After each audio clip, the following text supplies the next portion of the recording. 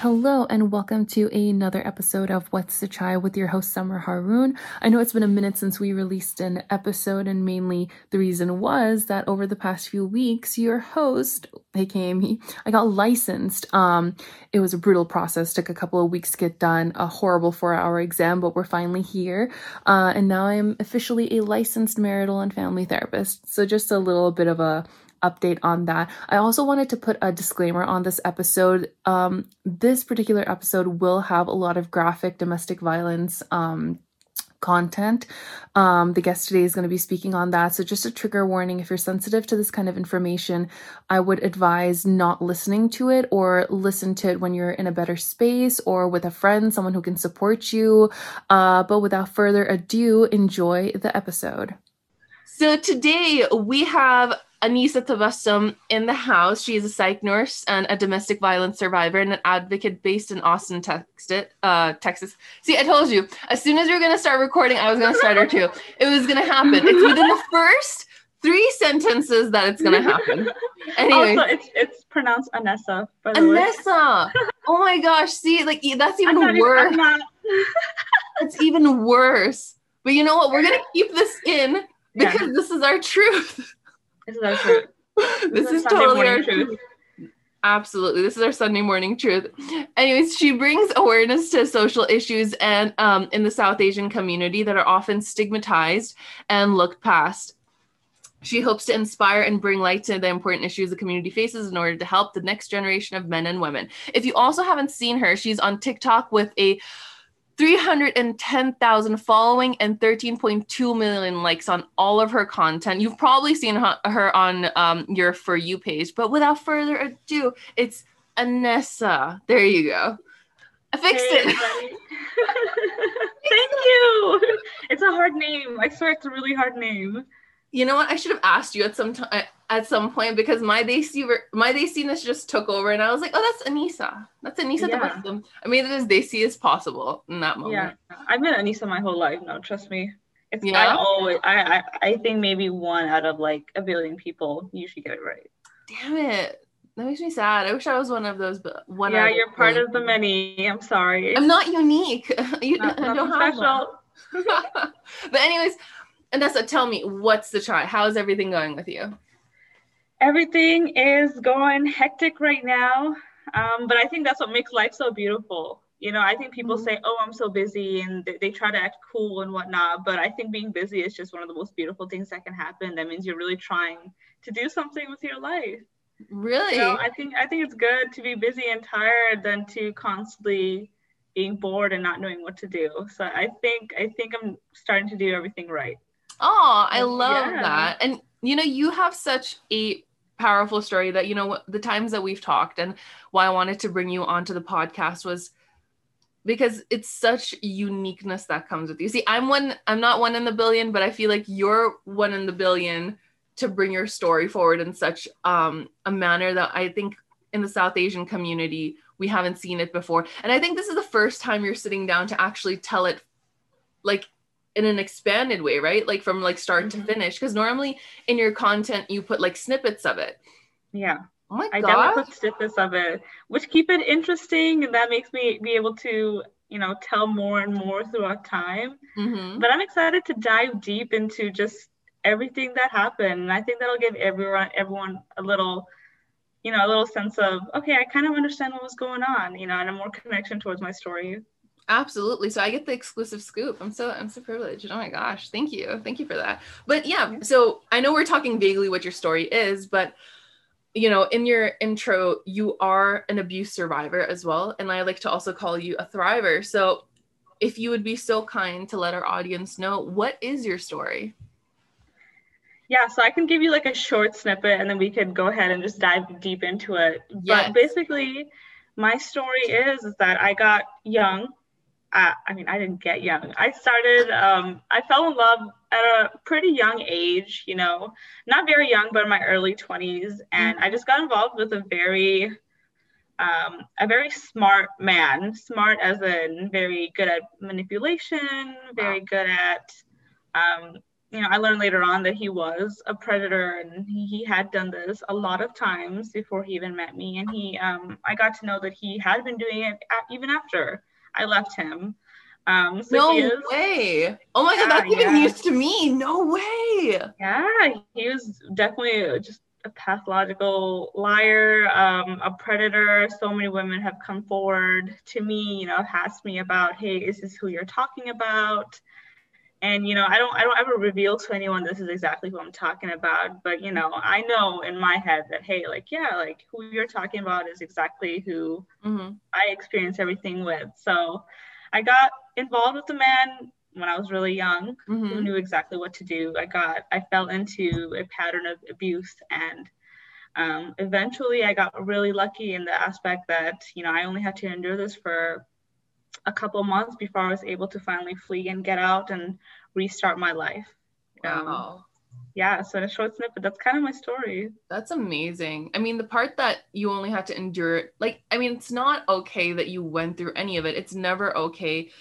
I know we always say, it doesn't kill us, makes us stronger, but ultimately that's not the point of life, is to always get, stronger. We're not coal under pressure trying to turn into diamonds. No one should have to go through any form of abuse. I think that's horrible. But the fact that you endured it, and you're sitting here creating a platform and giving other, like, South Asian women, I think women in general, not even South Asian women, like, your story is unfortunately very relatable. I fell in love at a pretty young age, not very young, but in my early 20s. And I just got involved with a very smart man, smart as in very good at manipulation, very good at, I learned later on that he was a predator, and he had done this a lot of times before he even met me. And I got to know that he had been doing it even after I left him.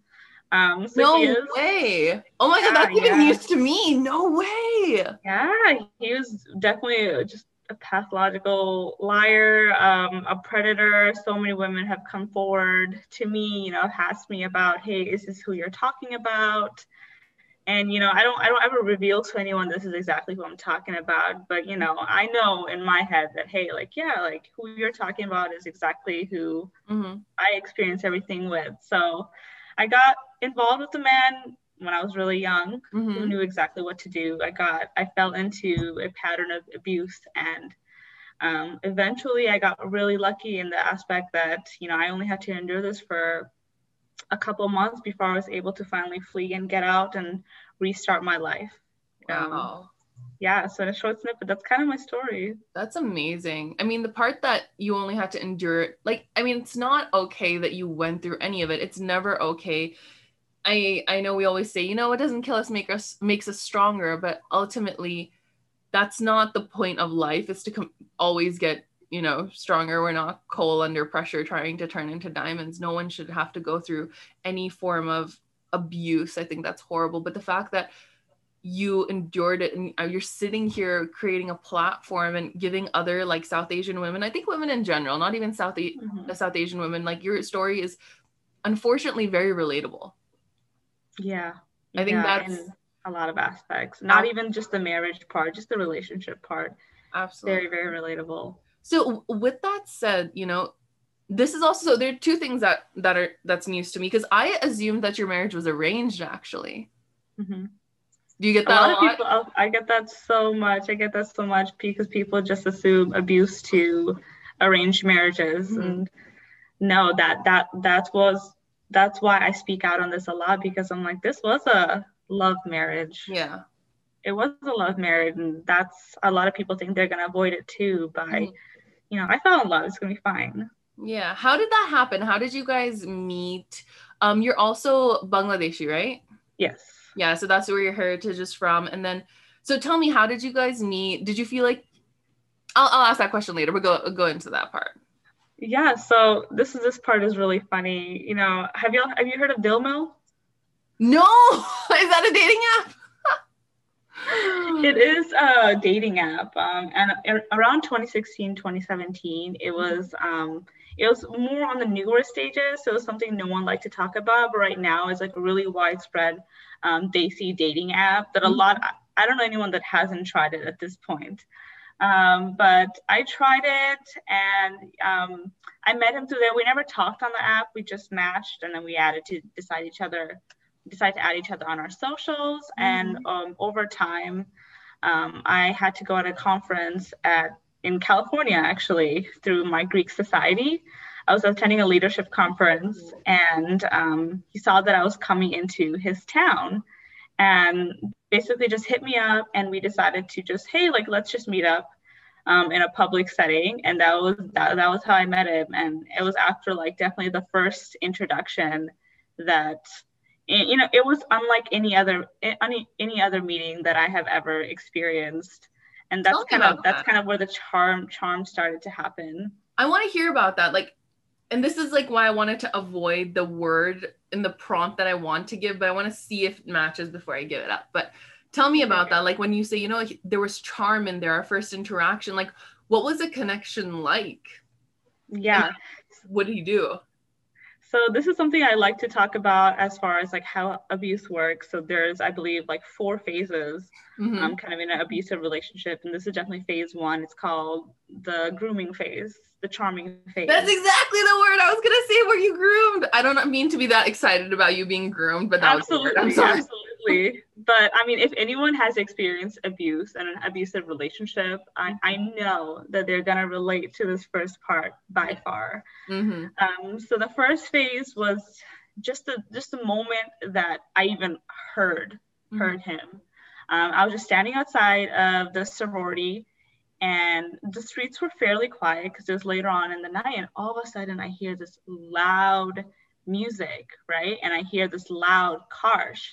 He was driving in his Porsche, right? And he was just blasting music, and I just looked at it, and my jaw just dropped, because I'm like, I did not expect him to drive in a convertible, was you know, all dressed up, and in the night with palm trees surrounding him. I was just like, oh my God, I'm from North Dakota, you know, this is not my usual environment. So from the bat, I started to get wooed. You know, I got into his Porsche, and he started driving quickly, and like, where can I take you? I'll take you anywhere, you know? Yeah. So it was just extremely charming. I didn't even have a chance to kind of get to know him. I was just soaking in the environment and how he was making me feel. Our first interaction, he was just trying to ask me a lot of questions, and, you know, made me feel extremely special. You know, and that from that first interaction, it was constantly like, I need to see you. How can I see you? I want to be with you more. I want to get to know you more. Yeah. And it just escalated very quickly. You know, I hadn't felt that important to a person in a very, very long time. So I felt this very strong sense of connection towards him. And, you know, in that phase that people will notice, there's a lot of grand gestures and a lot of gift giving and making you feel so special. At one point, I had known him for about 3 weeks now, and he's like, okay, you know what? And I had gone back to North Dakota at the time, and he's like, okay, you know what? I need to see you. I need to be with you. I'm going to fly over to North Dakota right now to meet your parents. Granted, I had known him for about 3 weeks. Yeah. And he was already making these grand gestures, like, I want to be with you, you know, potentially we can get married. Let me fly over to North Dakota. You know what's so tricky about that situation while you're talking about it? Is that when I work with my clients, when they come to me, when they're like, you know, the guy isn't showing interest, I'm like, if a guy wants to be with you, he will make that effort. And what's so problematic is when a guy makes these grander gestures that are a little bit more over the top, then that bleeds into that part where, like, well, he wants to be with me. And, you know, we were told that, you know, if a guy is into you, he's going to make these efforts and he's going to be present. It's hard to decipher when it's grandiose in a way that's toxic or problematic, almost like this is too soon. Yeah.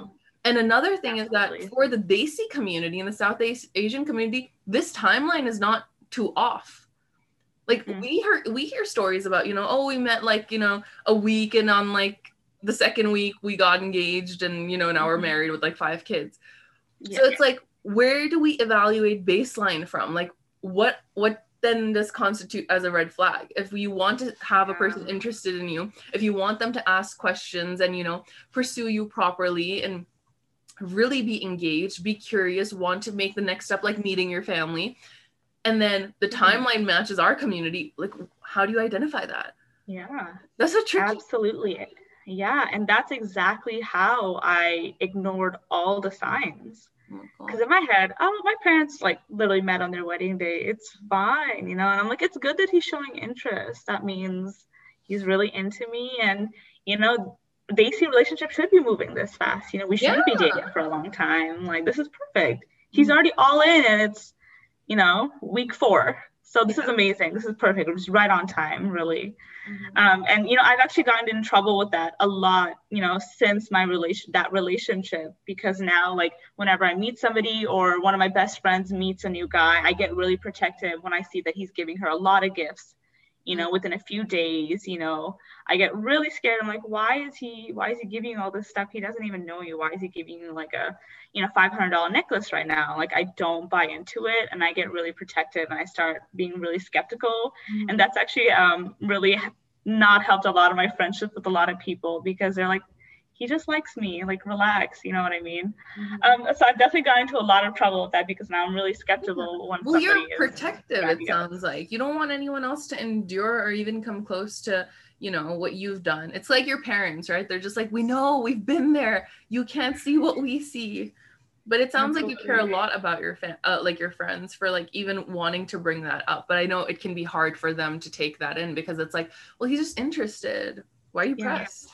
Yeah, how do you see the difference? You know, or at that point, all you just see is that they're super interested, and they're all in. They're all in whatnot. So it's really difficult to like draw the line. Yeah. And were you looking to like get married when you were like on Dil Mil and started to like date? You know, I just turned 22 at the time. I wasn't ready to get married. I didn't know exactly what I wanted to do with my career. So I was nowhere near, like, marriage was not in my radar. Maybe in like 2-3 years I was thinking, but definitely not even in my radar at the time. I knew that I really wanted to know somebody before I got married. That was my mindset. I really wanted to get to know the person before I got married. So seeing how things have escalated, you know, I really realized that it was just a lot of manipulation on his part.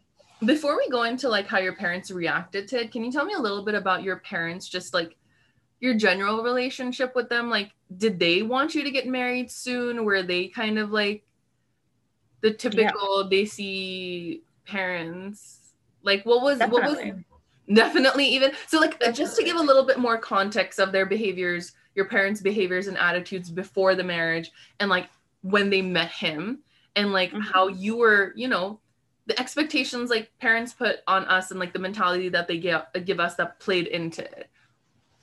Yeah, definitely. So my parents were very traditional Bengali Muslim parents. They were very strict and very protective of me and my older sister. My older sister is about 5 years older than me. Oh, wow. And she was already married at that time. So there was absolutely no pressure, though, for me to get married anytime soon. She got married in 2015. This is the setting of the story starts around 2017. So I wore a hijab at the time. So we were actually a very religious family. My mom wears a hijab as well. A hijab is just a Muslim headscarf, which just covers your hair. And, you know, my parents both pray 5 times a day. My mom got married when it's kind of weird to see. She got married when she was 16 years old. What? So, but your sister's 5 years older. Yeah. So she had my sister when she was 17. Yeah, it's very... Oh, sorry. I misunderstood. I thought you said your mom had you when she was 16. Oh, no. Had my sister when she was 17. Oh. Had me when she was 22. Got it. Okay, I misunderstood. Yeah. Was your mom like 10 when she had your older sister? Yeah, no. So she got married at a really young age. It was 100% arranged marriage. And growing up, my mom's biggest thing was she wanted her daughters to have an education, because she feels like she missed out on it. So she was never the person to force us to get married. She was always the person to be like, finish your school, do a master's, go back to school, keep going to school. I don't care what you need to do. I need you to be educated. I love that. That was her biggest regret in her life. So marriage was never something that was forced onto either me or my sister. And especially with my sister getting married, it was not something I was forced to. We barely even talked about marriage in my family.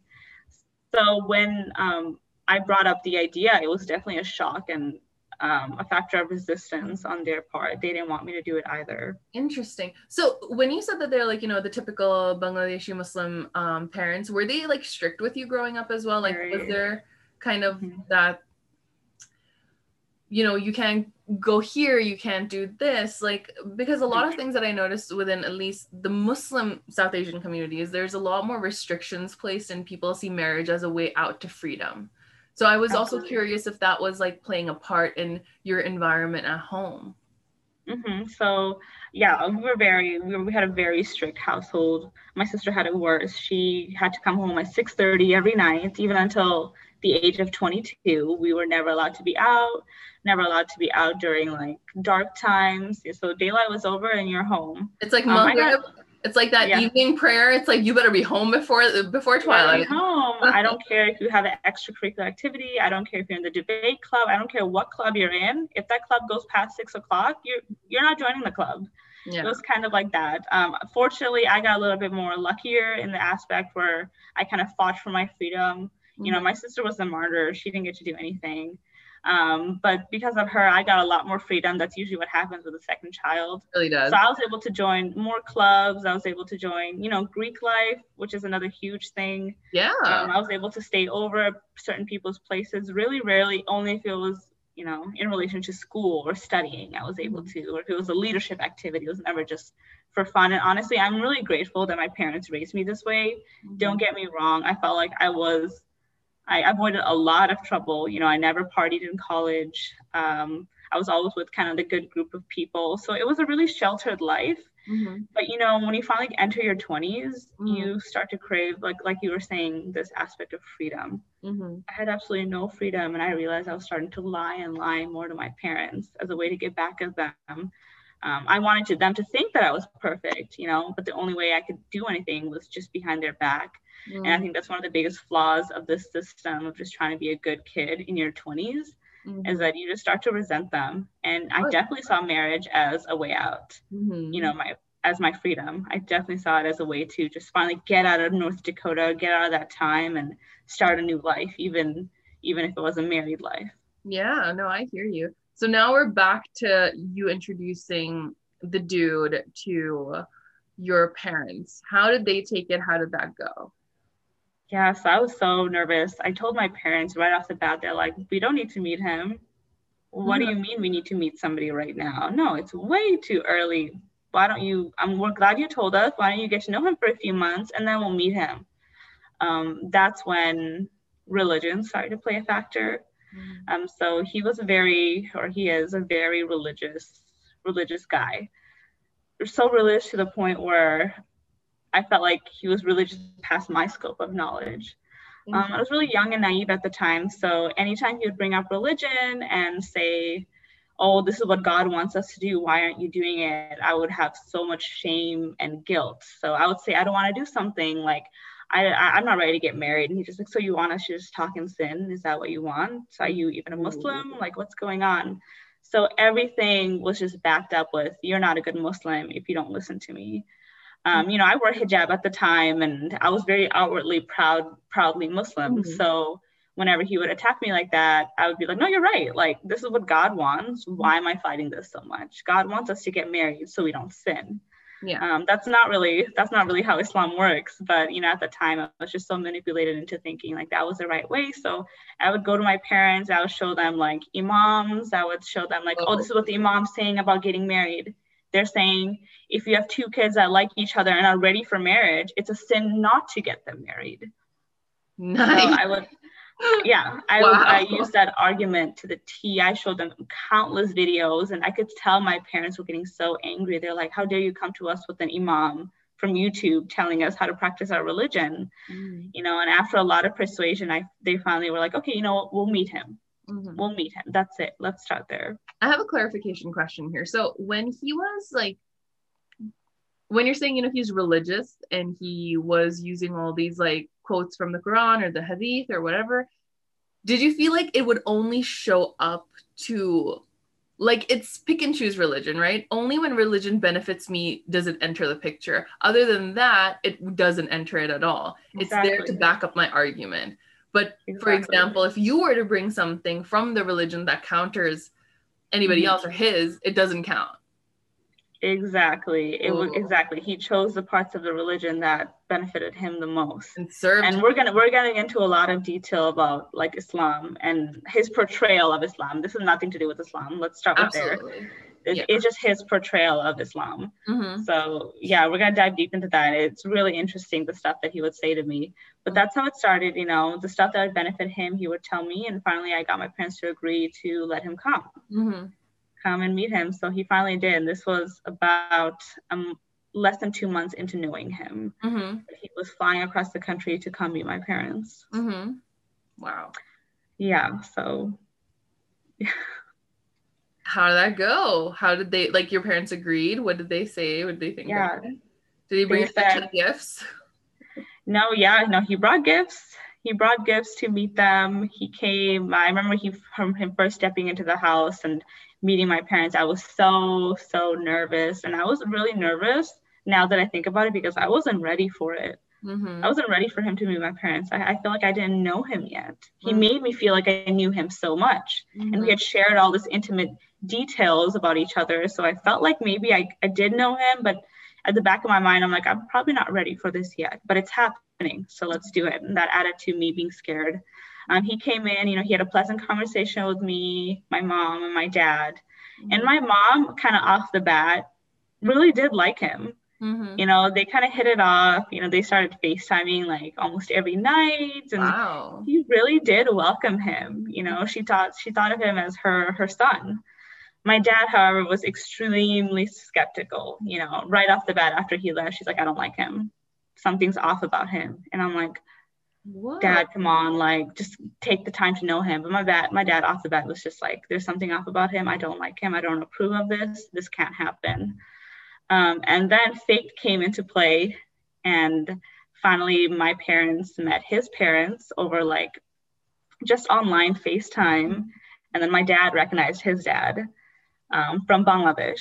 So apparently they knew each other from back then. And after that happened, it was like, oh, okay, this will work out. This will work out just fine. I know him. My older brother went to school with him. So fate just came in and played all these factors. And over time, finally, they were so resistant. You know, I would say this is around September, October at this point, where he finally brought in the idea of marriage and saying like, we need to get a nikah soon. We really do. Like, we cannot keep living in this sin. And I'm like, a nikah? Are you crazy? I would never. But let me tell you, within a week or two of bringing out the idea, I was completely on board. Whoa. Oh, to clarify, a nikah is just like a Muslim, like, formal marriage ceremony. It's basically like you're signing the marriage certificate. Just to put that out there. And you were on board in 2 weeks. I was on board in 2 weeks. And let me tell you, like, when we first started this conversation, I told you I was married just 2-3 years away at least. You know, this guy had to convince me to get married within just 2 weeks of bringing up the idea. That's how you know that he's done this before, and he's had this conversation with many other women before. Because he knew how well to just maneuver it. And then, you know, my older sister's like, it's too early. Like, why are you rushing to get married? There's absolutely no reason. You just met him. I'm not telling you to break up. I'm just telling you to wait. Everyone told me to wait. And I thought everyone was against me. You know, he was turning me against all my family, saying they just want you to be haram. They don't understand our level of passion. They don't understand how much we love each other. They just want us to live in sin. At the end of the day, either choose your family of sin or you choose the halal way and get married before the eyes of God. Yeah. So that was my complete argument. Another question. Was he like significantly older than you, or was he like within the same like age bracket? He was just a year older than me. No way. And he's done this before? Yeah, I'd done this before as in like groom other girls. He hadn't been married before, but he's definitely had this conversation with many other women. Got it. Okay. So now he's convinced you for the nikah, and we're just has it been a month at this point? Has it been like 2 months? I had decided that after we had decided that we're going to get a nikah at some point, I hadn't convinced my parents fully yet, but they couldn't get me to, you know, leave this guy. So it was finally time where they're like, okay, well, I guess you need to go meet his parents. He came and met mine. So it's time for me to, you know, fly over to California and meet his parents. So it was around Thanksgiving break in November of 2017 where It took a lot of convincing, and my parents finally let me fly out to California to meet his parents. And that's kind of where the aggression first began to show. Really? When you were just going to meet his parents? You're not even married at this point. Not even married. We're still getting to know each other. Granted, you know, we're long distance. I'm in North Dakota. He's in California. So, you know, with long distance, you miss out on a lot of things, you know, as it goes. Like the farther you live, the more you you have this fantasy about them that's not based in reality. And it isn't until you actually meet this person, hang out with them, that you see a lot of character traits of this person. So I went there in November. Granted, remember, I met him in August, and this was in November, and we were just kind of trying to seal the deal at that point. So I go over there, and within a day of me getting there, he takes me to on top of this mountain with all his friends, and he gets down on one knee and he proposes in front of everybody. It was the biggest grand gesture. It was so romantic. It was just everything you want a proposal to be. Wow. You know, and when I saw that ring, I literally took the ring and I put it on my own finger because I was so ready. Wow. I literally put it on my own finger before he could even put it on mine. Like, I was just so excited, so happy. Like, this was it. This was the peak of my life. Like, nothing could ever top this. I was the happiest woman alive. You know, I say that, but I don't tell you how we were going on a hike, and the entire time on the hike, I was just in a lot of pain. I don't like hikes. I'm not really athletic. So the entire time he was just bullying me into like, come on, we're almost there. Like, hurry up, you know, just, you know, badgering me the entire time we were getting up there. You know, he was on his phone the entire time. I wasn't really interacting with him too much. I felt neglected. But as soon as we got to the top of the mountain, he was like, marry me. And I'm just like, oh, okay. I figured all the other stuff. Yeah, I want to marry you. I want to be with you. And it was the day after that when we were talking to each other about our past experiences and our past relationships. And he asked me, I was just telling him about like, yeah, I actually was seeing this person before I met you, you know, long before I met you, but like, we're not together anymore. I just wanted to let you know. And he just got so angry at the idea that I had been with somebody else in my life. He just basically took my head and shoved it against the car window. Are you serious? Absolutely. Just out of pure frustration and anger, he just took his head. He basically took my phone, started looking through my camera roll, and saw a picture of me with my friend. It was a picture of me at my graduation. He saw me with another man. He threw my phone inside the car, and then he took my head and hit it against the wall. And he just like walked out of the car out of like complete anger. And I remember just sitting there in the car, just in complete disbelief that he had put his hands on me. I was just like, in my head, I'm like, I can't. Oh my God. I just looked at the ring in my finger and I'm like, I can't. What am I doing? Like, it was just such a wake up call. Like, I can't be here. So I got out of the car and I called an Uber right away because I'm like, I need to get out of here. I called an Uber and I was hiding. I was literally hiding behind another car in the parking lot waiting for my Uber. I was that afraid of him. And then he ended up finding me. And he cornered me into an area and he just like, you can't leave. I'm so sorry. Like, I didn't mean for it to get that far. I'm so sorry. And I'm like, no, I need to leave. And eventually the Uber came and he had cornered me so I couldn't leave. And the Uber came and the Uber just came and left.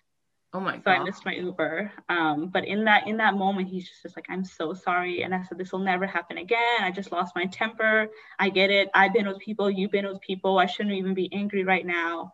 I'll just forget it, please. Like, he got down on his knees and started begging me on my feet to just please don't leave me. Like, I love you so much. We're gonna get married. Like, just please forget this.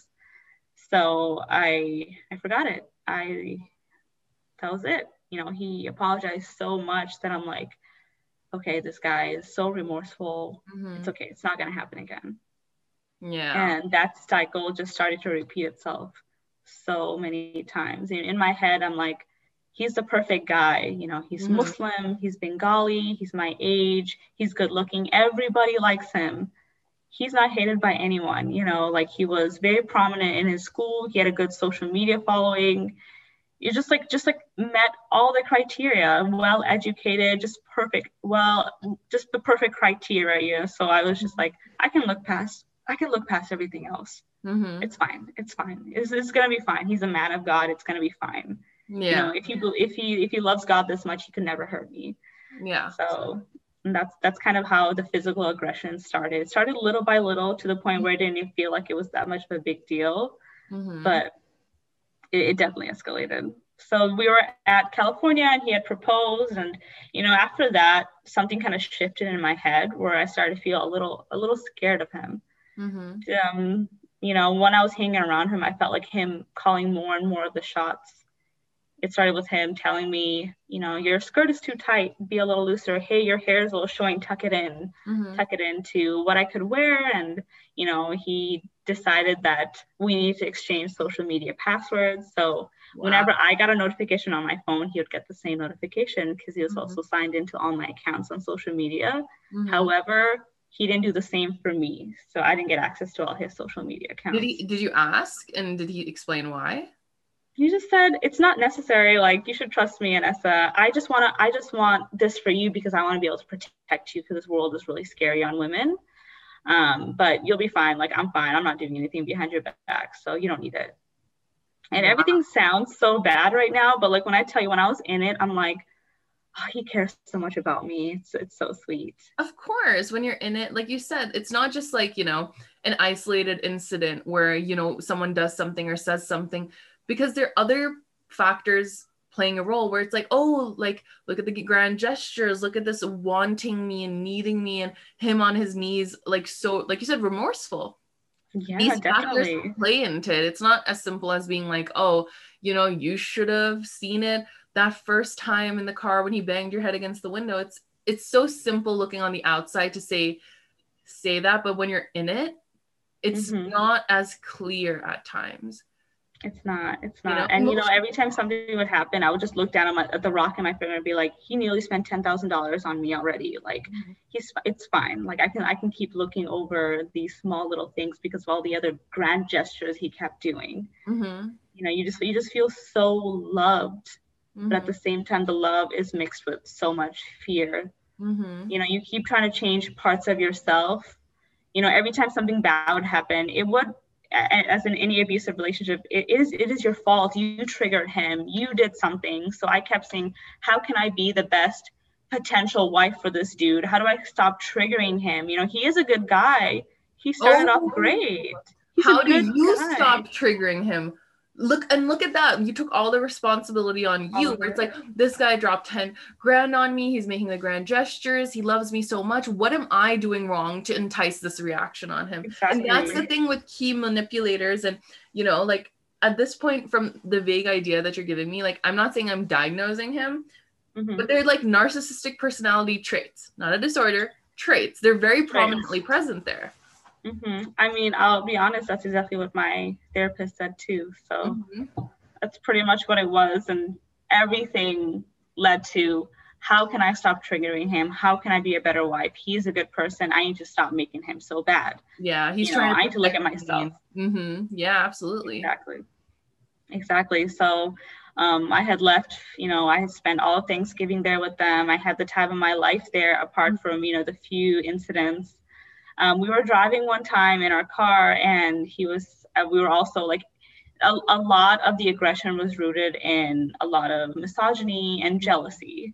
Yeah. So anytime we would talk about our past prior to meeting each other, he'd be like, how far did you go with people that you met? He wanted to know every excruciating detail of anyone that I had ever come in contact with, the extent we had ever gone to. And anytime I would tell him a detail, he would just get angrier and angrier. Granted, this guy had been with like, I'll just say he had a really prominent past. He wasn't somebody who was a saint before he met me. I'll just say that. And so it just didn't matter what he did. It had nothing to do with what he had done with who or whatever. Like, it just did not matter. And he was even prideful. He said, I did all these things, but I'm a better person now. He told me about how he had cheated on the girls he had been with, how he would lie to them and be with multiple women at the same time. And he was just like, but I'm a better man now, and I learned from my mistakes, and that's why I'm here with you, is because I'm righting my wrongs. I'm not that person anymore. But anytime I would talk about my past, he would get angry. One time we were driving on the highway, and he got so angry at something I had told him that he punched my steering wheel. And I'm telling you, to this day, it's still indented. I drive the same car still. He like permanently indented my steering wheel where I can't press the honk button. He had done that. He had punched it so hard that he had to stop the car, and I had to get out of the car because I was so afraid that he was going to hit me while we were on the highway. God. It was just all these little things just kept happening, and I brought it down to, I triggered him. Okay, what else can I do to not anger him next time? So yeah, it was just this perpetual thing until we finally ended up getting married in December. Wow. Yeah. So how did you feel while you were getting? I mean, I'm assuming it was like a traditional Bengali wedding. There was a lot of celebrations. Like, in those moments, were any thoughts sort of circulating in your mind, or did you kind of have that belief that, you know, as soon as we get married, you know, he knows that I'm with him and things will just be better and we'll just be a family and we're going to be each other's person? Yeah, it was just so highly romanticized. And, you know, the further we kept going, it was harder to look back and stop it. Like, it was gaining so much momentum so fast. And I was fighting for him so hard. You know, I had already fought to be with him. That when he finally started showing the physical aggression, I felt stupid to bring up any sort of conflict. Like, oh, I'm afraid of him, but I can't tell my parents. Like, it's too late. Like, I've already fought for him so much. The momentum is going and it keeps on building, so I can't stop. You know, it was around December. We had an intimate ceremony.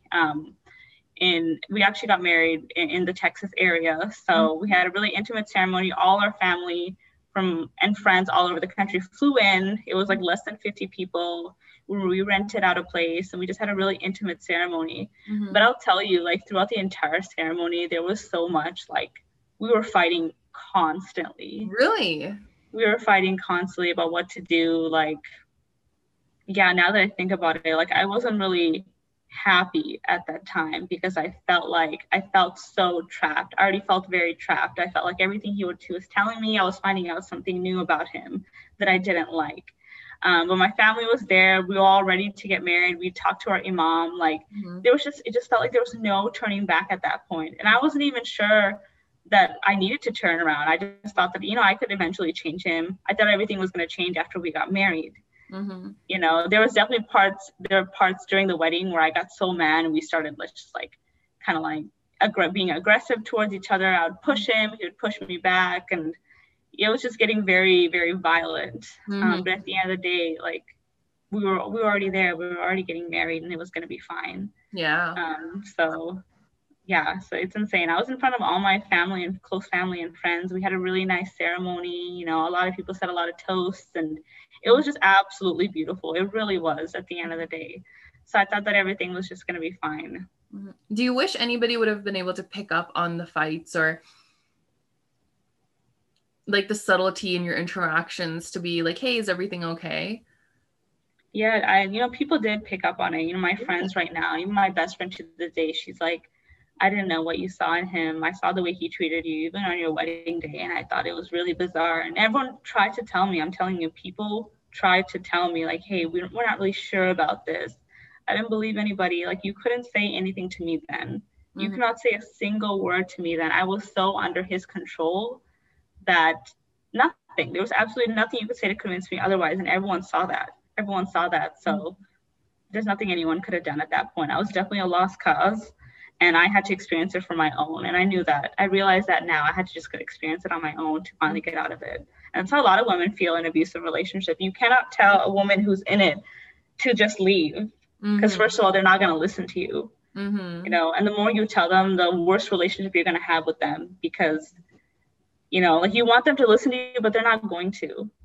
You know, so you'll stop feeling sympathetic for them. Like, women in domestic violence relationships, like, you stop feeling sympathetic because you're like, you're staying, even though you shouldn't. So I'm done trying to help you. Oh yeah, so there's nothing you can do with women in that situation most of the time. And it is a component of the endurance, right? Like, I've endured so much, and turning around now, then it was all for nothing to not even get the relationship out of it. You know, oh, there's still time. We have such good moments. And, you know, it's hard, but especially for women who don't, and this is a little bit generalizing, but I'm just talking based off of clientele experience, or not even that, but what I've seen is that when there's more perpetuated loneliness, it's harder to get out, right? It doesn't matter if you have friends, but if it's the first time you have like really, truly that special feeling of romanticism, like romantic feelings or like intimacy and so much attention that you haven't had before, it's difficult because there's a sense of like, hey, when it's good, it's really good. But when it's bad, it's terrible. But those high good points, you try to justify it to yourself. Like, oh, this is awesome, but I'm not lonely. I have someone who's taking care of me. You know, other people have it so much worse. This is not too bad. You justify it. You make your own excuses. He doesn't even need to make the excuses at that point because you'll do it for him. You're doing it for him. Exactly. You're making all the excuses for him. And at the end of the day, it's like, he chose me.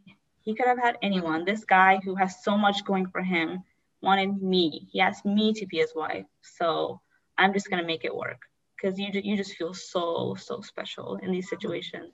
And that's what they do. They make you feel really special off the bat. They, you know, show strong emotions. Another thing is when you're in a new relationship and a guy says, I love you within like the first 2 weeks, it's like that, you know, like I've seen it happen. I've seen it happen in relationships. And I've seen it happen to even some of my close friends. I'm like, he should not be saying, I love you. And he doesn't even know you. What is there to love? He doesn't even know what there is to love yet. You know what I mean? But that was the situation with me. And I'm like, wow, he chose me. He loves me already. This is amazing. This is perfect. Yeah. But I mean, what does it say, like, even on your wedding day that you guys were still fighting and that people even picked up on it, right? Like, he wasn't even being subtle at this point. Like, there's no point of even putting up the facade for people's sake, because that's another thing with super highly manipulative people, that in the environment, saving faces everything, but behind closed doors, like the monster erupts, you know? Exactly. And, you know, there was such a double standard being with him, because I almost felt like I had no rights. Well, he had all these rights. You know, I got to a point where I couldn't even have like a guy friend or like many guy friends that are even on my Instagram. You know, whenever a guy that was somewhat attractive that would like my pictures on Instagram, he'd be like, you need to delete that person. There's no reason for him to be on your Instagram profile or even be looking at you, to just delete him. I just don't like that he liked this picture of yours. And I'm like, okay, absolutely. Like, I'm already devoted to you. So this is just to prove my devotion even further. It's not a big deal. You know, I couldn't have guy friends, you know, because he's like, guys can be like really cruel, and I know their intentions. They don't just want to be your friend, and that's the thing. You should just cut him off. You know, whereas his best friend was a girl.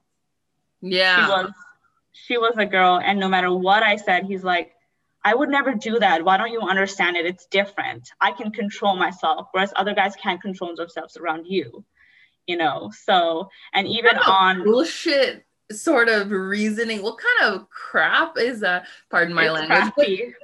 It is. It's so like, and it puts him on a pedestal as well, right? That he has these magical skills that every other guy doesn't have. Like, I can control myself. That's why you don't need my passwords, but I need yours, because all these other men in this world are dangerous and predatory, because he's basically projecting himself onto these. It's a complete projection. He knows what he is. Projection. And to tie it back to his point of religion, he's like, and this is why God wanted women to cover up. Because women are the like weaker sex. They're the sex that needs to be protected at all costs. You need to cover your body because men are cruel. That was his point of view. You know, this is written in the Quran. There's a reason why women have to be more modest than men, because men are more cruel and they'll take advantage of more and more women. And I remember during our ceremony, we were taking pictures, and his best girlfriend came and sat next to him. And in the picture, he like kissed her on the cheek. And I remember just looking over and seeing him kiss her on the cheek. And I just felt so betrayed in my head. You know, if that were to happen now, like I wouldn't care. But because he put such an emphasis on, you cannot have any male friends, but I can have girlfriends and I can kiss them on the cheek publicly, and it's completely normal. I lost it. I went upstairs. I took a moment, went upstairs. He met me upstairs, and I lost it. I was just like, this is I can't do this anymore. This is out. I was pushing him. I'm like, leave me alone. We were screaming, and all the guests were downstairs, like listening to us scream upstairs, because I was just like, I felt so unequal in that relationship. Yeah. And of course he was able to calm me down, like everything was fine. And we both just walked downstairs like nothing happened. But I could tell everyone in the new room like heard us screaming. Of course. course. And it's such like, there's a double standard, there's hypocrisy there. It's not even like, hey, you know, I have all this access to your information. If it makes you uncomfortable that I'm with my, you know, best friend who's a girl, I'll put more boundaries to it because I understand that you're my wife now. And like, the more you grow up and the more, you know, like, it's just being accommodating to your partner. Like, I understand, like, I appreciate you being comfortable that I have a female friend, whereas, you know,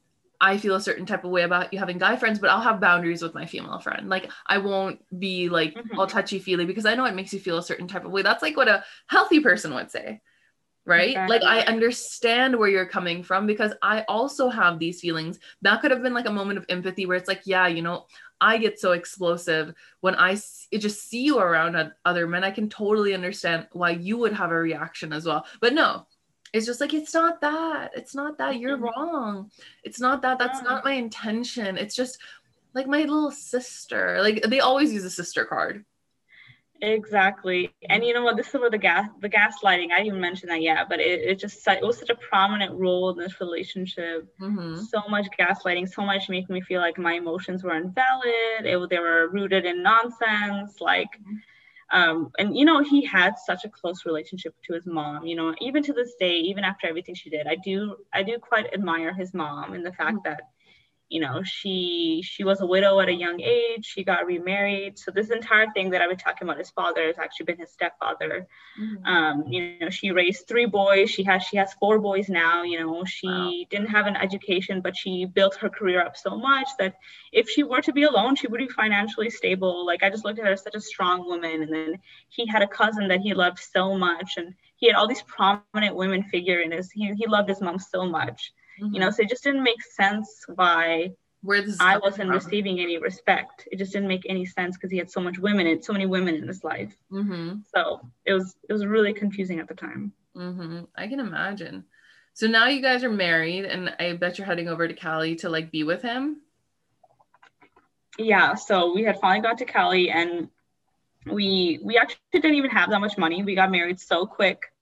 So we decided, his parents were pretty well off. So we were living in his parents' house with his little brother, his mom, and his stepfather. We were all living in this little house, and I was there for a few weeks, and we were deciding, what we wanted to do with our lives. And you know, those 3 weeks were definitely like, they were a lot of fun in the aspect where I was in a new place. I had moved from North Dakota to California. I was newly married to this great guy. I was living in this very nice house, driving very nice cars.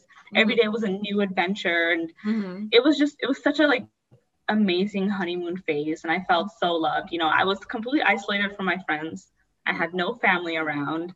I was completely alone. I really felt like his parents loved me so much. So I just felt like it was just so perfect until it just wasn't perfect. So during the day, everything was great. But at nighttime, it was just a lot of like verbal abuse. Like, you're not wearing the appropriate clothing. Why did that one guy message you? Congrats on your marriage. Like, you should not be talking to this guy. Oh, I don't want you to choose that career path. You need to choose this career path. Because, and I remember at one point he said, why would you want to be a nurse? Don't be a nurse. That's so stupid. Like, you can be so much more than just a nurse. I remember him telling me that, and I'm like, oh, okay, yeah, I guess I'll just pursue something else. So I started looking at different master's programs on what I could do. You know, he seemed like he had so much input in my life, and I wanted to listen to him and everything that he was doing. But I was trying to notice he was more and more aggressive and a little bit more scarier. So I was just trying to be the perfect wife at that point. So everything was going pretty well because I was trying so hard to be the perfect wife. I was slowly losing pieces and pieces of myself until one day he lost complete control. And then I realized I really did have to leave. Wow. And is that was like 3 weeks in, like, or a month in? And is that so 3 weeks in? Wow. 3 weeks into the marriage. You know, I think the biggest incident happened was when we had one bed that we laid on every single night. You know, we were watching Netflix, and one night I had just passed out, just laying down next to him. And in that night, he actually took my phone, right? He logged in, and he was able to download some sort of app or recover all my text messages from my iMessage from before we were married, from the time that before we were married. And he had seen some messages between me and some other guy at that point. And he's just like, you didn't tell me about this one specific dude. And he read through every message I had ever had with this guy. And in my sleep, I was sleeping. In my sleep, he woke me up, just like slapping me around. He's like, I read all your messages, and started calling me a slut, a whore, like, you know, just absolutely everything foul. You know, at that point, I had just been woken up from my sleep, so I wasn't even processing what was happening. And that's kind of how the big incident happened, where I realized that, like, I actually wasn't even safe. I was absolutely not safe. It wasn't even a matter of overlooking anything at this point. I just wasn't safe to be next to him anymore. And is this like the black eye incident? The one that so I mean, I can talk about it freely right now. I mean, viewer discretion or whatever, but yeah, he had just gotten on top of me, you know, and he initially started with like just choking me.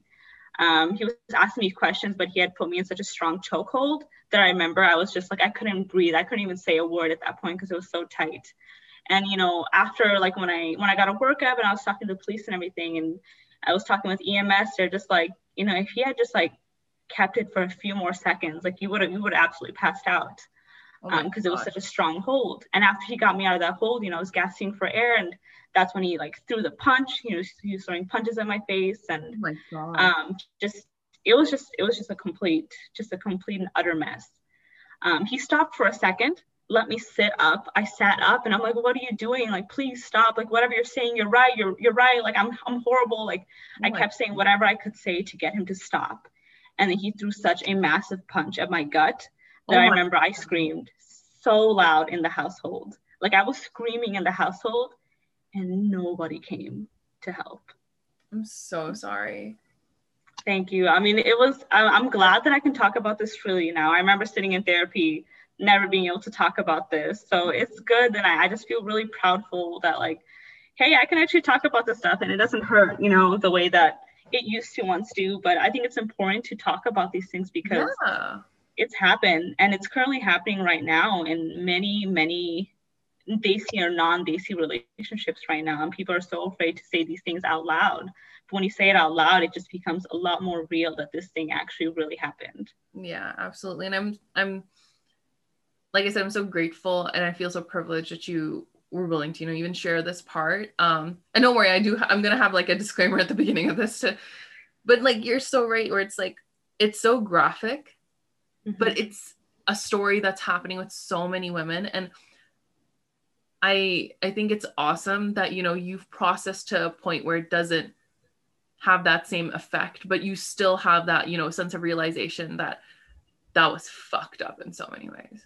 It was absolutely terrible. And I think what's even more fucked up is that I was screaming, but nobody showed up. His parents were under the same roof at that time when no one heard me. You're really telling me no one heard me? So it was just really wrong. And so after it had happened, he got up, he left the room, and I was just sitting there in bed, like in so much pain, just in shock. You know, when everything was happening, another important thing to note was that, you know, there's a flight and fight response. And I chose freeze. I couldn't move. A lot of people forget it's not just fight, flight, it's freeze as well. And this is so common in women to like freeze up during a high stress, any form of like attacking, whether it's like even, you know, you're driving a car and then like another car is coming, or like these physical instances. Women have that more ingrained. It's more common than fleeing. It's the freezing response. Absolutely. Freezing it was such a reality for me. I remember feeling like if I moved an inch, his punches would be harder. Yeah. So I just completely shut down. It felt like dissociating from my body, just begging for it to just stop happening. I know a lot of like even sexual assault survivors feel like that as well. They're just not in their body anymore. And there were many times after the incident happened where I would relive it as like a third person in the room. I would just relive it as me standing outside watching it happen. Yeah. You know, watching him throw the blows or the punches. And that's how it felt for a really long time. Because honestly, it feels like I don't even remember what it feels like to actually be that person in that situation. I can just be somebody else watching the situation. So freeze was really important. You know, for a long time, I felt angry. Like, why didn't I fight back? How dare I not fight back? I'm strong enough to do that. And I bet but when you're under attack, you just can't. And I think a lot of people even say that, you know, when it's a domestic violence situation, like, oh, why didn't she leave him? And then it's like, oh, why didn't she fight back? Why didn't she run? Exactly. It's like you forget this entire other component of a reaction, which is freezing. And I know earlier before we started recording, there was like an incident I told you when I went out into the field, like, and I told you that I almost got attacked and I was with my counterpart, and I had that same response because I froze. I was like, I'm being charged at right now. And I immediately in that moment, I froze because my mind did the same thing that your mind did. And thank God that I didn't actually get hurt, which it was like, if I make a sudden move right now, this situation is going to escalate beyond my control. So if I'm like still, it's kind of like, you know, staring down like a lion. It's almost, in my mind, it was like that. But I feel like we also need to really normalize the freezing aspect and work on interventions for like women everywhere to be able to like work on it rather than a blame game that, oh, if you were so scared, why didn't you run? If it was such a big deal, why didn't you fight? You know? Exactly. And the next few parts that I'm going to bring up, it's just going to be like, why did you do that? Yeah. Like, he probably didn't hit you that hard if you decide to just ignore it and stay. You know, and on my posts, I've gotten so many comments about like, girl, if he did that to me, I would give it to him right back. You know, I've gotten that so many times, and that's actually very like demeaning to a trauma survivor, because it just, you're making the survivor feel even weaker, you know, but it takes so much strength to even endure it in the first place. So it was definitely a freeze component. It was a survival instinct. I knew that if I did anything, it would be worse, and I could have lost my life at that point. Of course. You know, so it's self-preservation. Yeah, so that's self-preservation. And so he had left the room, and I was just sitting there just in shock. Could not believe what had happened. Nothing like this had ever happened to me before in my life. My only thought was, oh my God, my poor parents. I felt so bad for my parents in the aspect that like, it would just break their hearts if they knew this was happening to me right now. I was worried about my parents at that time. You know, I felt like I was already a lost case. You know, I felt pretty worthless at the time. He comes back, and this is the funny part, he comes back with ice. He's just like, here, probably gonna need this. My God. He gave me it so I can ice, and then I just kind of laid down back in bed with him in bed next to me. He just turned off the lights and we just went to sleep. And I remember waking up every 30 minutes that night because he had cut up a lot of circulation in my throat. So I kept having like cotton and dry mouth. So I kept waking up to drink water, and I was just like, why can't I breathe? Like, and I just realized I didn't register that I had been strangled that night. And I couldn't like keep my mouth with water, with saliva. There was just no saliva, you know. And I woke up the next morning and he was still sleeping, and I just went into the bathroom and I was looking at my face, and you know, that's when the blood was forming in my eye, and I looked at my neck, and I had all these bruises, and it was like a little black here. And I remember thinking to myself, like, this isn't happening. Like, this isn't happening. This is stuff that happens like in movies or something. This is not a real thing people go through. I'm just like, this is on Dateline. This isn't real life. This is Law and Order SU. Like, what the heck is this? This is not my life. I was so dissociated from what was going on. I kept saying, this is not my life. This is not my life. And I kept thinking to myself, I am way too young for this to be happening to me. I am 22 years old. I'm way too damn young for this to be happening to me. Like, what the hell? I just didn't know how to process. I didn't know who to call. I didn't know who to tell. All I knew is that, okay, you know what? His parents live here, and I think that they love me, and they'll probably want to know what's going on. So that's the day. And that's where that one video I did went so viral. And it was this specific moment where after all this had happened, I went downstairs and I decided literally not to cover it up. You really can't cover up a red eye though. So I decided not to cover anything up. I just went downstairs quietly and I just sat down at the table and I didn't say a single word to anybody.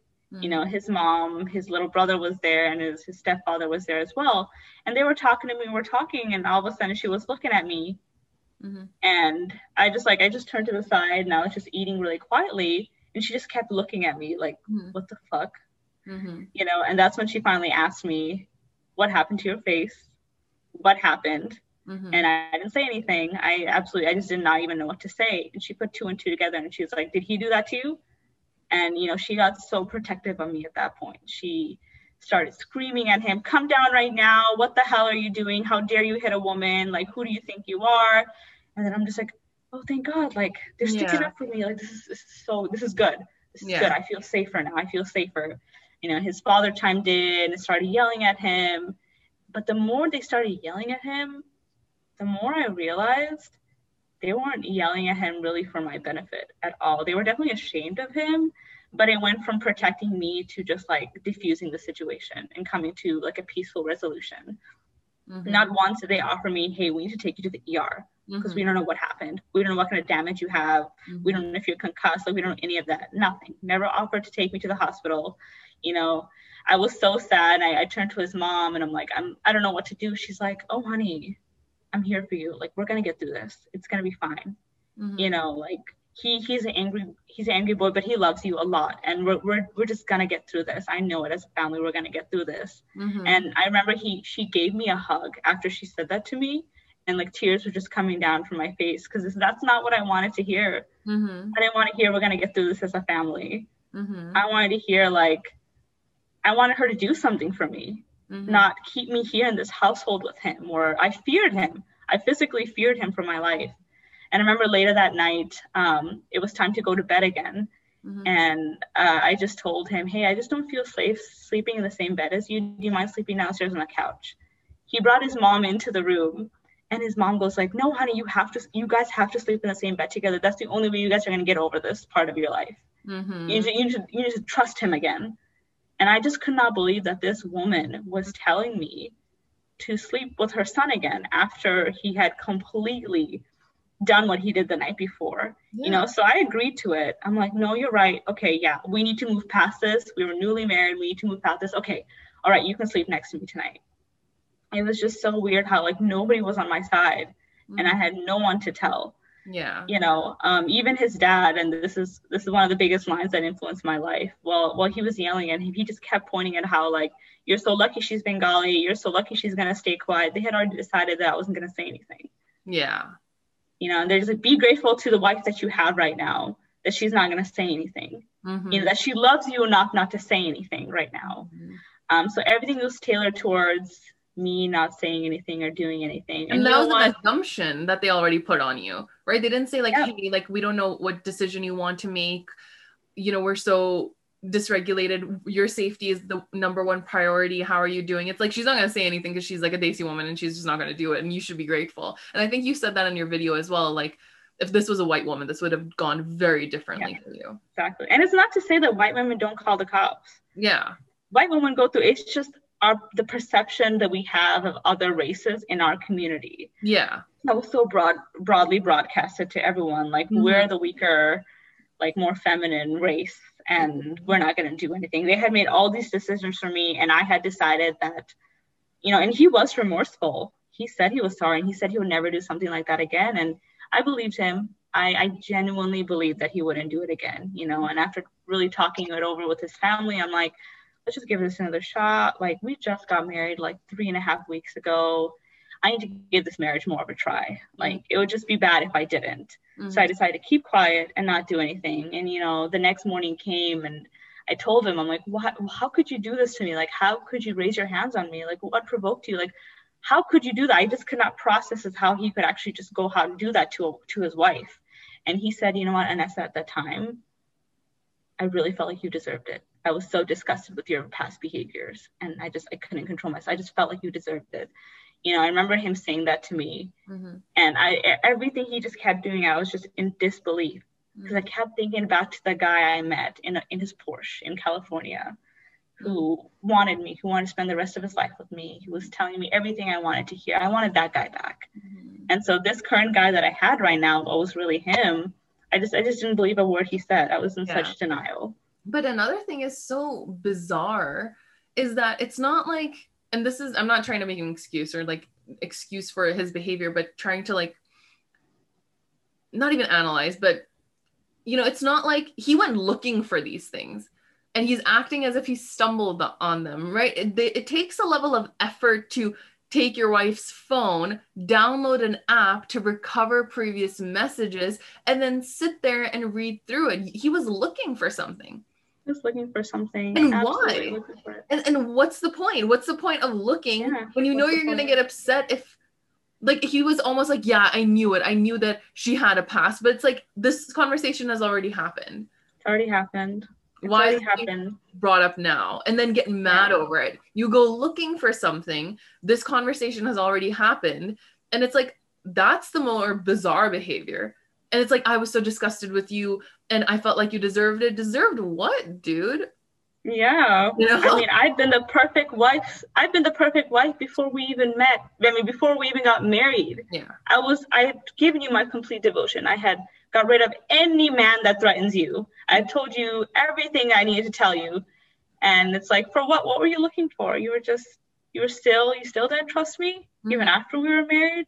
You were still looking for something. What was I going to do for you? Mm-hmm. And that's why I'm a firm believer is that when you do meet somebody, I think it's important to talk about your past.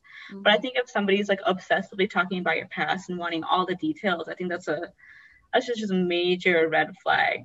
Like it's not something you'll need to be discussing. Absolutely. And if someone has a lack of self-awareness that it's like, hey, like I feel a certain type of way about like partners because the mental image is too much. Like, I'm not going to bring this topic up myself because I'm a grown ass human being who can know my own triggers. And that's why it's not your responsibility to keep people away from their triggers. It's their responsibility, but if you're trying to get triggered, that's on you. You'll get triggered. You will. And I was trying to like fit this mold of being the perfect Muslim. Mm-hmm. This whole thing has just been centered around me being the perfect Muslim that I could be in his eyes, not even in the eyes of Islam. Like his most version modest, of Islam. His version of Islam. Like just if I could just be perfect, like I didn't pray all 5 prayers before I met him. I really didn't. I tried to, maybe I'd probably get 3 in every once in a while. Yes. But I wasn't. I was still learning Muslim. But when I was with him, like it was just like, I must pray all 5 times just for him. It wasn't even for God at that point. I thought it was for God, but I realized it was just to impress him. Mm-hmm. I wanted to be the most perfect Muslim that I could to be desirable to him. Mm-hmm. And so it's just everything just kept, I was trying to be perfect to so much that everything just kept falling apart more and more and more. Mm-hmm. So I think the point where I finally left, though, it wasn't even that huge incident that made me leave. It was like, I thought it was that incident. Oh. No, I had decided to stay with him after that had happened. So this was the next day and we had the conversation about, Anessa, I think you deserved it. And I'm like, okay, well then I'm going to leave you. I was just like, I'm just saying, I'm going to leave you. If you keep talking to me like this, like you have to show me that you want me. He just thought that I was just such damaged goods. He's like, wow, I thought you were one way and now I find out you're another way. And I'm like, you're what? You're not perfect either, bro. You're not. You're far from perfect, but stop acting like just because I'm a woman, it's 10 times worse. So. But what do you mean he thought you were damaged goods at that point and he thought you were one way? Oh, like, wow, I just, when he first met me, when he first started pursuing me, he just saw the hijab. Like, if we're being completely honest, he saw like, she's a hijabi, she's pure, she's perfect, that's what I want. Mm-hmm. And the more and more I told him that, like, hey, we all do have a past and I'm not as perfect as you are, but I'm a firm believer. Mm-hmm. Yeah, I'm a firm believer of this religion and this lifestyle, and I want to be the best, Muslim that I could possibly be. And the more he found out about me, the more he had to be like, you're used. Like, I don't even know why I married you. Like, you're not good enough for me anymore. So, I remember I was texting my dad a little bit after that conversation. He's just like, hey, I'm going to send over your car to California. And I texted him, don't send the car just yet. And that was like my first calling and like, I don't know what's going to happen right now because I felt like something was just going to happen. And he's just like, oh, okay, well, let me know when you want me to send your car to California so you have the car. I'm like, okay. Mm-hmm. And then I remember I was just sitting there just contemplating what was going to happen. And he just walks up to me again And he was just, he angered himself. He walked up to me and he just slapped me across the face. Randomly. He just like looked at me with disgust and just slapped me across the face. And I remember that slap was the biggest like awakening, the biggest, I felt like I let that one happen. Mm-hmm. You know, like fool me once, shame on you, fool me twice, that's on me, kind of deal. So when he had slapped me, it was just like in my head, I thought, this is not going to stop. This is literally not going to stop. I really thought that after that huge incident, after him apologizing, like he wouldn't raise his hands on me. But for him to do it, like a slap in the face is just very like, I can do whatever to you at this point. You can't say anything. Yeah, and it's, you know what I mean? Again, unprovoked. Like, was he testing you? Or was he just like, now you're my punching bag? Like, let me just like unleash whatever, because this is like, you have nowhere to go. Like, this is your reality. Exactly. There's nothing you can do. You're a piece of shit. You're not important to me. You're not valuable to me anymore. So I can just do that. You're not going to say anything. And after that punch is when I internally realized that something needs to change. I need to get out somehow. I was just so upset the entire day. I didn't know what to do. I hadn't talked to anyone about it. I was just in that household trying to figure out what to do. And it was late that night where I just felt like I was suffocating. I felt like nobody was on site. And we had already gone back to normal in that household. Like everyone kind of forgot about it. We were moving on to the next thing. And I hopped on a call with my sister, with my older sister, who was living in Texas at the time. And I just called her and I'm like, hey, how are you? I just want to check in. And she's like, oh, we're good. Like, how's the honeymoon life? Like, how's being married? And she was just so happy about it. And then I just started crying. I'm like, I just really miss you guys. I miss home. I need to come home. She's just like, we miss you too. Relax. It's been like 3.5 weeks. You'll be fine. We get it. And I'm like, no, I just really miss y'all. Like, I miss my life. And she goes like, why are you crying about this? You don't, you want to get out so badly. Why are you crying? And I just kept crying and crying and crying. And she's like, did something happen? And I'm like, no, nothing happened. Nothing happened. I'm just really sad. I just miss you guys so much. And then, you know, she just kept hearing me cry and cry. And all of a sudden she just paused because she realized like something had happened. Something had happened. She didn't know what. And in Bengali, she said, Gaye hath dise, that means, did he lay hands on you? And after she said that, I paused and I just kept crying. And she's just like, that's when she got silent because she just realized I confessed to what had been happening to me. And in that moment, she's like, I don't know what's going on. You're not saying anything, but you're coming to Austin. You're getting on the next flight to Austin. I live in Austin, Texas right now. And that's where she was living with my mom. My mom was visiting them. So they were all in Austin at that time. And she's like, you're coming to Austin tomorrow. If you don't book a flight within the next few hours, I'll book a flight and I'll send you the itinerary and I need you to be on it. Just realize that at this point, she did not know what happened. I never even confessed to anything. She didn't know anything at the time, but she knew that she wanted me over there because she felt like I was in danger. So the next older sister comes through. I'm tell you, my sister saved my life.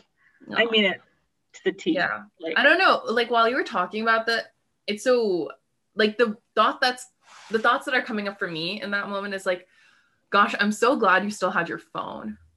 You know, like in those sort of situations where families start to like, you know, dismiss and kind of like, oh, it's a fine and everything. And, you know, he already had so much access to your life. I'm so glad that you still had your phone. Like he didn't manage to like completely isolate you from your family, that you were able to get on a call. Like he wasn't hovering. I wonder, did that fear ever like cross your mind? So actually at that time, me and him had already planned to visit Austin already a few days after the incident happened. So we had already decided that, you know, we were going to go visit Austin again to see my family. And his parents actually told me, like, I know there's this trip coming up. We don't want you to go. We think that you should just heal in California before you go. We just don't want to worry your parents, you know. They kept saying stuff like that. And so I decided not to go. And my sister's like, you're coming. Whether you come alone or not, you're going to come. You're going to get on that flight and you're going to come here and we're going to talk. And then so after my conversation with her is when I realized that I actually needed to go back to Austin. And the next morning I talked to his parents and I'm like, hey, I'm going to go to Austin today. I'm actually going to get on the flight and go. They're like, no, you can't go. no, you can't go, like it's too soon, you haven't healed yet, like why do you want to worry your parents, like nothing's going on. And I'm like, no, I'm gonna go. I'm just gonna go for a little bit. I'm gonna go for like 2 or 3 days. Just gonna pack one little suitcase. Like it's fine. Like I just kept hinting at them that this is quick. I won't say anything, and I'll be in and out. I'll be right back. I literally packed one small little luggage of stuff, right? And it was almost time for me to go, and they were really hesitant. But they're like, I guess we can't force you to stay here, but you know, like lay low. Don't say anything stupid. And I remember he was like, I'm gonna come with you. Oh shit. And I'm like, whether you come with me or not, I'm gonna go. I don't know like what possessed me or how I got the strength to be like, I'm actually gonna go. All I knew is that I just did not want to get hit one more time. That's it. Like that was my only response. Like I cannot, if I get hit one more time, I don't know what I will do. I'll probably just like, I'll just completely lose it. So he decided, you know what, I'm gonna come with you. I'm gonna come with you to Austin. So I'm like, okay, do what you want to do, come with me. And the entire ride home, he was like, ride to Austin, he's like, Anessa, like, should we even stay married? Like, at this point, so much has happened. Like, should we even give this a shot? He's like, do you even still love me anymore? And in my head, I'm like, yeah, I still want to be married. I still love you. And I meant that. I still did love him so much. I still wanted to be married with him. I didn't know what to do. All I knew is that I just couldn't be in that household anymore. So we got down, it was nighttime in Austin, and my sister came, my brother-in-law came, my mom came, my niece came, all to pick us both up. And it was like nighttime and dark, so no one could really see me all that well. And my mom was so happy to see me. She gave him a hug. She was so happy to see him. My mom loved him, I'm telling you. Yeah. We got into the car, we were just all talking in the car, and then but one thing I noticed that my sister wasn't saying anything. Yeah. Like she was so quiet. And then we get into their apartment, and him and my brother-in-law are sitting in the living room. I'm playing with my niece, and my sister's nowhere to be seen. She's just in her room. So I just go into the room and I look at my sister, and she looks at me, and then she takes my hand by her face, and she's like scans me. She's like, what the fuck happened to your face? Like she was so angry. And I'm like, I didn't say anything. I was just so ashamed of what had happened to me, that it was my fault. I could not admit to anything. And she's like, and she started like getting so angry and like cussing at me. And she's like, how could you let this happen? Like, what the fuck? Like, why didn't you tell me? And then my mom walks into the room, and this is the emotional part, right? Because when I tell you, my mom loved this guy, right? So she walks into the room, and she like scans the room, and is like, something just happened here. And then she looks at me, and she just like, instant tears. Oh my! She just could not believe it. She just like, what the fuck? You know, she was just so sad looking at me. She just couldn't believe it. She was just crying and hugging me. Like, I can't believe my daughter is going through this, you know? Yeah. It's kind of sad. So yeah, so like she was like, of course. That's so like, painful. Yeah, none of anything that happened hurts as much as like remembering my mom's face when she saw what had happened. You know, she just broke down, and she's like, I will never let this happen to you again. So yeah, basically she at that moment, she realized like, you're not going back. Honey, you're going to stay with me. You're going to stay here. I'm going to protect you. And I love it, because at this point she went from loving this guy to loathing him so quickly. She felt so betrayed. She's like, I fell for it too. It's not just you. I really loved this guy. I thought of him as my son, you know. And after that, all hell broke loose in the household. My brother-in-law came, and he's just like, what the hell? Like, how could you do this? And they started attacking him, and just like, really? Yeah, they were just, oh my God, what I needed, the protection I needed at his house, I was finally getting. Obviously, I got it from my family. I'm telling you, they saved my life completely. They were just attacking him, and he was trying to justify himself. Oh, do you know the vile things that she did? They're like, we don't give a fuck what she did.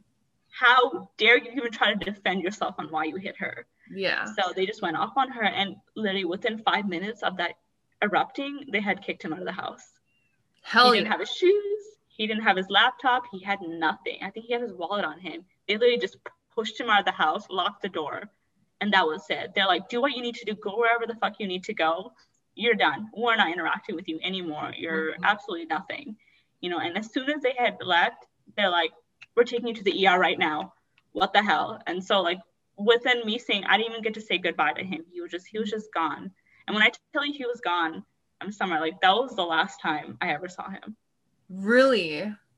Within 5 minutes of them finding out was the last time that I ever saw him. Wow. Yeah, so he was gone. I had already been on my way to the hospital. We were in the hospital, and, you know, I came in for just a DV workup. I was just, they gave me like a head scan, a CT scan. They checked, you know, my stomach, make sure everything was working there. And they checked the bruising on my eye. And they just, you know, luckily it was just a lot of like inflammation everywhere. There wasn't any broken bones or anything, but it was important to get that workup in case something had happened. Absolutely. You never know if you're internally bleeding. You don't know if like you have a hairline fracture on like a rib or something. Like the pain you're assuming is just like, you know, swelling in your gut. Could be so many things. And I think that is important where, you know, his family did fail you in not making your health and your safety a priority in that moment, because I think what they probably feared was that if they took you to the ER, that they would make a report of DV. Exactly.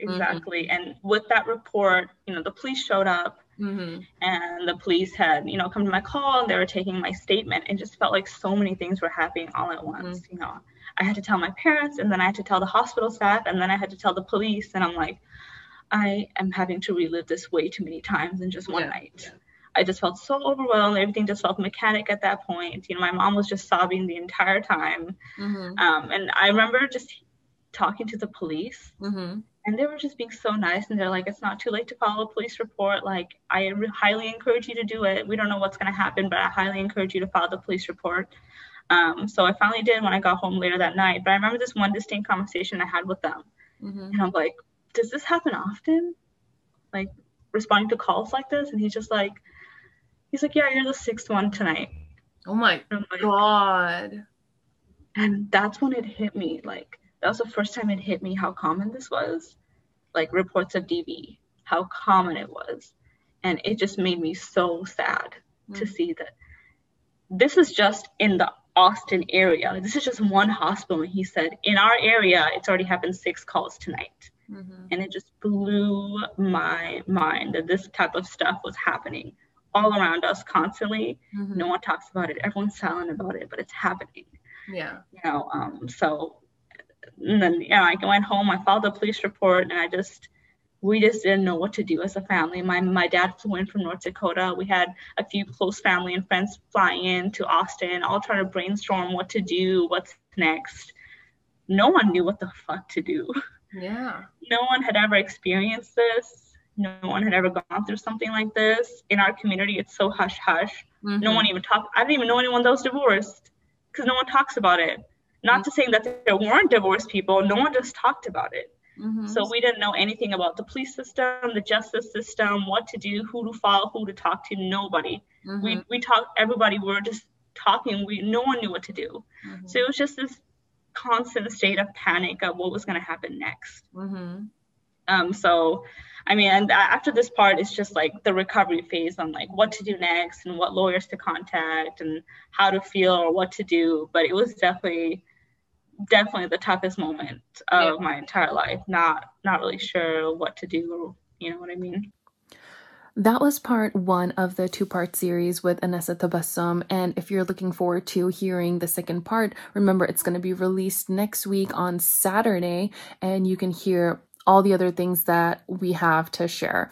It's going to be a wild ride. If you already heard this whole thing through, you can expect a lot more surprises on the way.